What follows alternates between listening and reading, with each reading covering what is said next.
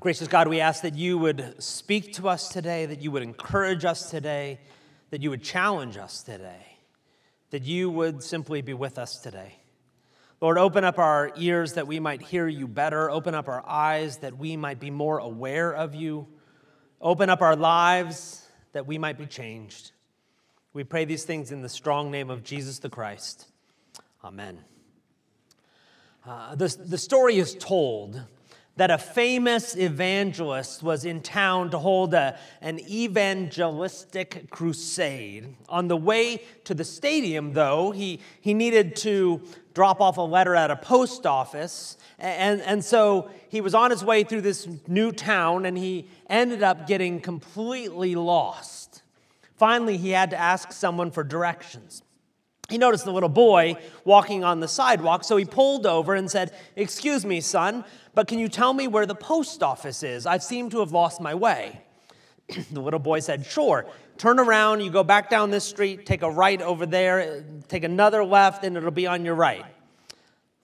"Thank you very much, young man," said the evangelist. "By the way," he added, handing the boy an announcement for the crusade, "I'd like to invite you to come to a meeting later today where I will tell you how to find Jesus Christ as your personal Savior so that you can be saved." "Fat chance," said the little boy. "You can't even find the post office." Of course, this is one of the problems that we have when we talk about finding salvation. It's not always clear to anyone what we're actually talking about. Furthermore, maybe too often our view of salvation has actually become too small. I mean, it's even worth asking, what are we talking about when we talk about salvation or being saved? Saved from what? Saved from whom? Saved for what? Saved by whom? And when and how and why and to what end? You see, part of the problem is that we don't always know exactly what we mean when we talk about salvation. Even in the Bible, different things are meant at different times. In most of the Old Testament, when they speak of salvation, they're talking about being saved from enemies, real, physical, flesh and blood, sword-wielding, strong, violent armies is normally the form salvation needs to take. Obviously, they wanted to be saved from those people with swords. But is that what we're talking about when we talk about our need for salvation? The answer, technically, is sometimes. I mean, less with the swords, but we do at times need to be saved from enemies. We need to be saved from troubles. We need to be saved from bad situations that come up or that we end up in. There's an external piece of salvation that we need. Then there are other times that we need to be saved from things that are more internal. Saved from pain. Saved from fear. Saved from grief. Saved from hurt. Other times there are simply sort of states of being that we need to be saved from. We need to be saved from poverty or greed. Saved from addiction. Saved from lostness or loneliness. And then there's something even deeper we need to be saved from. We need to be saved from guilt. We need to be saved from shame. We need to be saved from ourselves. Some might even say saved from our sins. But notice, even in saying we need to be saved from sins, there's different ways we understand that. Because while I do need to be saved from the consequences of or the punishments due from what I've done, there's also something even deeper inside of me that causes me to want to do those things in the first place. And I need to be saved from that too. Which is why our view of salvation may need to become bigger and broader. Because we need more than just forgiveness or a ticket from heaven. We need capital S saving sometimes. But we'll get there. First, let's make sure we know where we are and where we're going, because we're starting to come towards the end of this series where we've been looking at how our gospel has become too small, as well as our views of eternity, our story, even our God. And the problem with all of that is that it makes our faith too small too. For too long and for too many of us, we've turned the whole thing into a transaction where we do something and then God has to do something. We say a prayer, we receive Jesus, we come to Christ, we decide to have a personal relationship with Jesus, and then God has to save us by giving us our ticket to heaven, which is later and longer and somewhere far away. But it's all about us, and it's all up to us. It's all our decision, it's all our doing, it's all our effort, it's all our choice, and it's all for us. Which means, quite frankly, that it's not news. And while we're at it, it's not all that good. And yet you'll notice that this also takes away any impact that it could have in our own lives, let alone the impact it should have on our neighbors, our community, and even our world, except insofar as it's available to them as well. Of course, the more insidious part of this small gospel is that it then distorts and domesticates our God. It then minimizes and marginalizes Jesus' message. It shrinks and stifles our faith such that it can be ignored or trivialized or overlooked. You see, in trying to simplify everything, we end up removing all of the force and all of the effect and all of the power. But what if we could go the other way? What if we could be a people that go the other way, expanding our view of God, extending our view of eternity, even entering into a deeper and wider and longer and higher gospel? If we did, our discipleship and our faith would become different.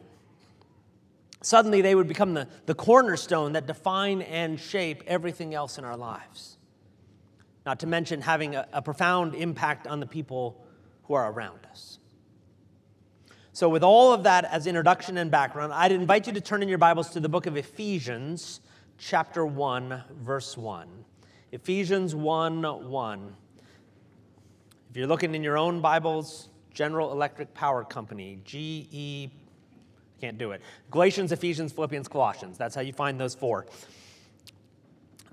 In this passage, as I read, I want you to listen for how Paul talks about salvation. Because I think you hear what you want to hear, but if you're listening, you'll also hear something bigger and broader and better than that. So let's listen in. Ephesians chapter 1, verse 1. Paul, an apostle of Christ Jesus, by the will of God, to God's holy people in Ephesus, the faithful in Christ Jesus. Grace and peace to you from God our Father and the Lord Jesus Christ. Praise be to the God and Father of our Lord Jesus Christ, who has blessed us in the heavenly realms with every spiritual blessing in Christ. For he chose us in him before the creation of the world to be holy and blameless in his sight. In love, he predestined us for adoption to sonship through Jesus Christ, in accordance with his pleasure and will, to the praise of his glorious grace, which he has freely given us in the one he loves. In him we have redemption through his blood, the forgiveness of sins, in accordance with the riches of God's grace that he lavished on us. With all wisdom and understanding, he made known to us the mystery of his will, according to his good pleasure, which he purposed in Christ, to be put into effect when the times reach their fulfillment, to bring unity to all things in heaven and on earth under Christ. In him we were also chosen, having been predestined according to the plan of him who works out everything in conformity with his purpose of his will, in order that we who were the first to put our hope in Christ might be for the praise of his glory. And you also were included in Christ when you heard the message of truth, the gospel of your salvation. When you believed, you were marked in him with a seal, the promised Holy Spirit, who is a deposit guaranteeing our inheritance until the redemption of those who are God's possession, to the praise of his glory. For this reason, ever since I heard about your faith in the Lord Jesus and your love for all God's people, I have not stopped giving thanks for you, remembering you in my prayers. I keep asking that the God of our Lord Jesus Christ, the glorious Father, may give you the spirit of wisdom and revelation so that you may know him better. I pray that the eyes of your heart may be enlightened in order that you may know the hope to which he has called you, the riches of his glorious inheritance in his holy people, and his incomparably great power for us who believe. That power is the same as the mighty strength he exerted when he raised Christ from the dead and seated him at the right hand in the heavenly realms, far above all rule and authority, power and dominion, and every name that is invoked, not only in the present age, but also in the one to come. And God placed all things under his feet and appointed him to be the head over everything for the church, which is his body, the fullness of him who fills everything in every way. As for you, you were dead in your transgressions and sins, in which you used to live when you followed the ways of this world and the ruler of the kingdom of the air, the spirit who is now at work in those who are disobedient. All of us also lived among them at one time, gratifying the cravings of our flesh and following its desires and thoughts. Like the rest, we were by nature deserving of wrath.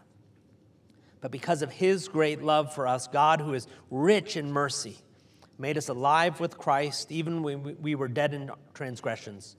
It is by grace you have been saved. And God raised us up with Christ and seated us with him in the heavenly realms in Christ Jesus, in order that in the coming ages he might show the incomparable riches of his grace, expressed in his kindness to us in Christ Jesus. For it is by grace you have been saved through faith, and this is not from yourselves, it's the gift of God. Not by works, so that no one can boast. For we are God's handiwork, created in Christ Jesus to do good works, which God prepared in advance for us to do. Amen. There's a lot there to unpack. And sadly, we are barely going to scratch the surface of this passage because I want us specifically looking at and talking about salvation. What do we need to be saved from? What are we being saved for? Then we're going to take a brief little interlude and finally talk about the who of salvation. So saved from, saved for, interlude, who. But we start with saved from because our passage seems to be talking about this larger salvation that we're talking about here. I mean, it definitely mentions forgiveness, but then it talks about all of the rest of this as well. It's not just that we're saved from the deadness of our transgressions or the ways of this world or our disobedience. It's not just that we need to be forgiven. It's that we also need to be saved from something deeper inside of us. Something that's gotten into our nature, our cravings, our very selves. You see, salvation isn't just talking about a judicial issue, where if you do the crime, you do the time. And we've done the crime, and therefore I need grace to remove the time. I need grace to remove that punishment. We're talking about that, but we're talking about something bigger as well. Because when you think about it, our real want and our real need goes deeper, much, much deeper. Let me use an example to try and get a better handle of what we're talking about. So think for a minute about an alcoholic. Though this is true of all struggles and sins, as we'll see. But for the moment, what is an alcoholic trying to be saved from? Notice, they're not trying to be saved from the consequences of drinking. Because, of course, that doesn't really solve the deeper problem. That's not what they're trying to be saved from. What they're really trying to be saved from, obviously, is alcohol, and more specifically, alcohol's power over them. This is part of the power of an AA program because it gives voice to this deeper need. I don't just need to be forgiven for the hurt that I've caused, though I do. I also need to be saved from alcohol's power over me. More to the point, I need to be saved from this thing that's in my nature that looks to alcohol, ironically, for salvation. And of course, what's true in this one example becomes true of all of them. Because the real issue is it's true of all addictions that trap us and idols that we chase after and patterns that we get stuck in and sins that we commit. We do need to be saved from the consequences. We do need to be saved from the guilt and the shame, but we also need to be saved from that deeper thing inside. That's something that wants to do the wrong in the first place. That's something that looks to the wrong for meaning or fulfillment or wholeness. That's something that mistakes that thing for God. I need something that can undo that distance that creates in my life between me and others, me and myself, and me and God. To try and put it a different way, I need to be saved, but saved with a capital S. I need to be saved on a different scope, a different level. And yet that's exactly what we're talking about in this passage. This capital S salvation is what Paul is describing here. It's not just a slate wiped clean. It's not just forgiveness, but it's that we are being made new. It's that we are now included in Christ. It's that we are made alive again. It's that God has closed the distance that divided us. In all of that, God has saved and is saving us from it all. But wait, there's more. Because we're not just saved from something, we're also saved for something. Because, of course, God is doing something bigger in salvation than just trying to get a few people into heaven. In fact, that's too often the way we think about salvation. There's some kind of boundary, some kind of fence, and some people are in and some people are out. And being small s saved means that you are one of the ones inside the fence. And the small good news is simply the instructions of how to get yourself on the inside of said fence. And small heaven is the reward you get for being inside the fence when the music stops. But it sure sounds small that way, doesn't it? Contrast that to how Paul talks about salvation in our passage. He says we are being saved because God is bringing unity to all things in heaven and on earth. God is bringing all things under Christ, who is the head. God is bringing hope and life to a world that sometimes feels dark and dead. God is showing his presence and his love to the world. That's kingdom language. The good news is that God is here, that God is doing a new thing, that God is trying to save not just us, but everyone, the world, and not just to get them into heaven, but save us all in that much deeper way, that capital S salvation. Maybe part of the invitation in this passage is that we then get to partner with God in his salvation works, bringing healing to those places that are hurting, bringing life to the places that are dead, bringing restoration and redemption to the relationships that have gotten broken, being instruments of grace and mercy and love. Maybe part of our job, part of our calling, part of what God is doing in us and through us is preparing these works of salvation for us. There's a place over here that seems broken. How do we step into that? There's a relationship that's hurting. How do we help? There's someone who's grieving, someone who's hurting. There's some part of the world that's not the way it's supposed to be. How do we step into that situation with God's redeeming help, with God's redeeming salvation? Maybe these are some of the good works that God has prepared in advance for us to do. Maybe salvation is less a destination that we arrive at and more the way that we travel and the mission that we're on. Maybe salvation is partnering with God in the works that God is doing. Because as Paul is saying, we've been chosen and saved so that we'll be holy and blameless, so that we will live as children of God. That's why we've been chosen and predestined and adopted. Not so that we would be an exclusive group that's in opposition to everyone else who's out, but because God is willing to include even us. And in that, God then puts his grace on display through us. God gives us good works to do. God invites us to participate in his saving works throughout creation. Notice, this is why it's about so much more than just getting ourselves inside the fence so that we get to go to heaven. It's more about God trying to get more heaven into us, living his kingdom out, making this place more like he would have it be. William Barclay has written about a group of soldiers during World War I who had lost a friend in battle and wanted to give their fallen comrade a decent burial. They found the church with a graveyard behind it, surrounded by a white fence. They found the parish priest and asked if their friend could be buried there in the church graveyard. Was he Catholic? The priest inquired. No, he wasn't, answered the soldiers. Sorry, said the priest. Our graveyard is reserved for members of the Holy Catholic Church, but you can bury your friend outside the fence. I'll see that the grave site is cared for. Thank you, Father, said the soldiers.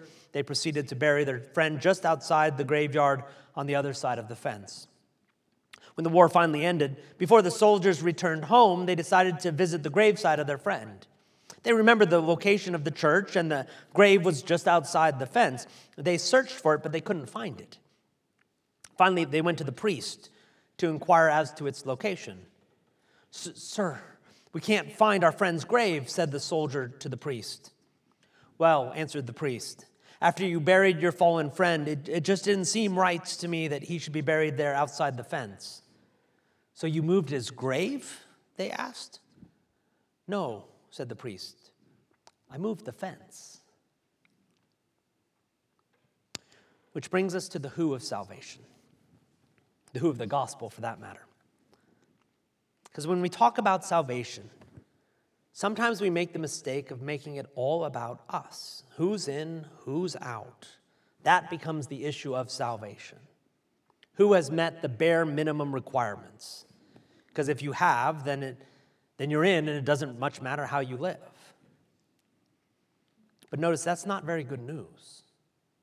It's not a very good story, and it's really not any kind of salvation for that matter. Which means that maybe we're focusing on the wrong who of salvation. Because when Paul, or Jesus for that matter, talk about salvation and eternity and faith, it's less about us and it's more about God. It's about a God who constantly and consistently and continually works to rescue and reconcile and redeem people back to him. It's about a God who loves even prodigal sons and daughters. It's about a God who loves even busy Marthas and emotional Marys and overenthusiastic Peters. It's about a God who loves the least and the last and the lost and even us. It's about a God who moves fences in order to bring more in. And this is the God who has moved near. This is the God who has come to us. This is the God who loves us. This is the gospel. To try and get at it another way, the who of salvation and the what of salvation and the why of salvation may all simply be that God has moved near so that we might know him better, which is Paul's prayer right in the middle of our passage. You might have the spirit of revelation so that you may know God better. We talked about it a couple of weeks ago, but interestingly, that's how Jesus defines eternity. Eternal life is this, that you may know God. Maybe what God has been working at all along is simply moving us closer to him, or moving him closer to us so that we might know him better. And as God moves near, we are changed. Maybe that's how God saves. Maybe that is what God has saved us for. Maybe that is the real who of salvation. Let's pray. Lord God, sometimes we focus on ourselves a little more than we should, and in doing, we make salvation all about us. But we recognize again today that you are God, and you are big, and you are good. And maybe salvation is bigger than we've made it.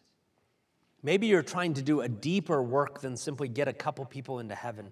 Maybe your bigger work is that you would extend your salvation into everyone's lives, that we all might be saved, that you would do a powerful work in each of us. Lord, there are so many things that hinder us, so many things that trap us, so many ways that we fall short. And yet you are working your salvation into even us. Lord, help us partner with you. Help us see ways that we can participate in your good salvation works, today and always. We thank you for your Son, Jesus Christ. We pray these things in his strong name. Amen.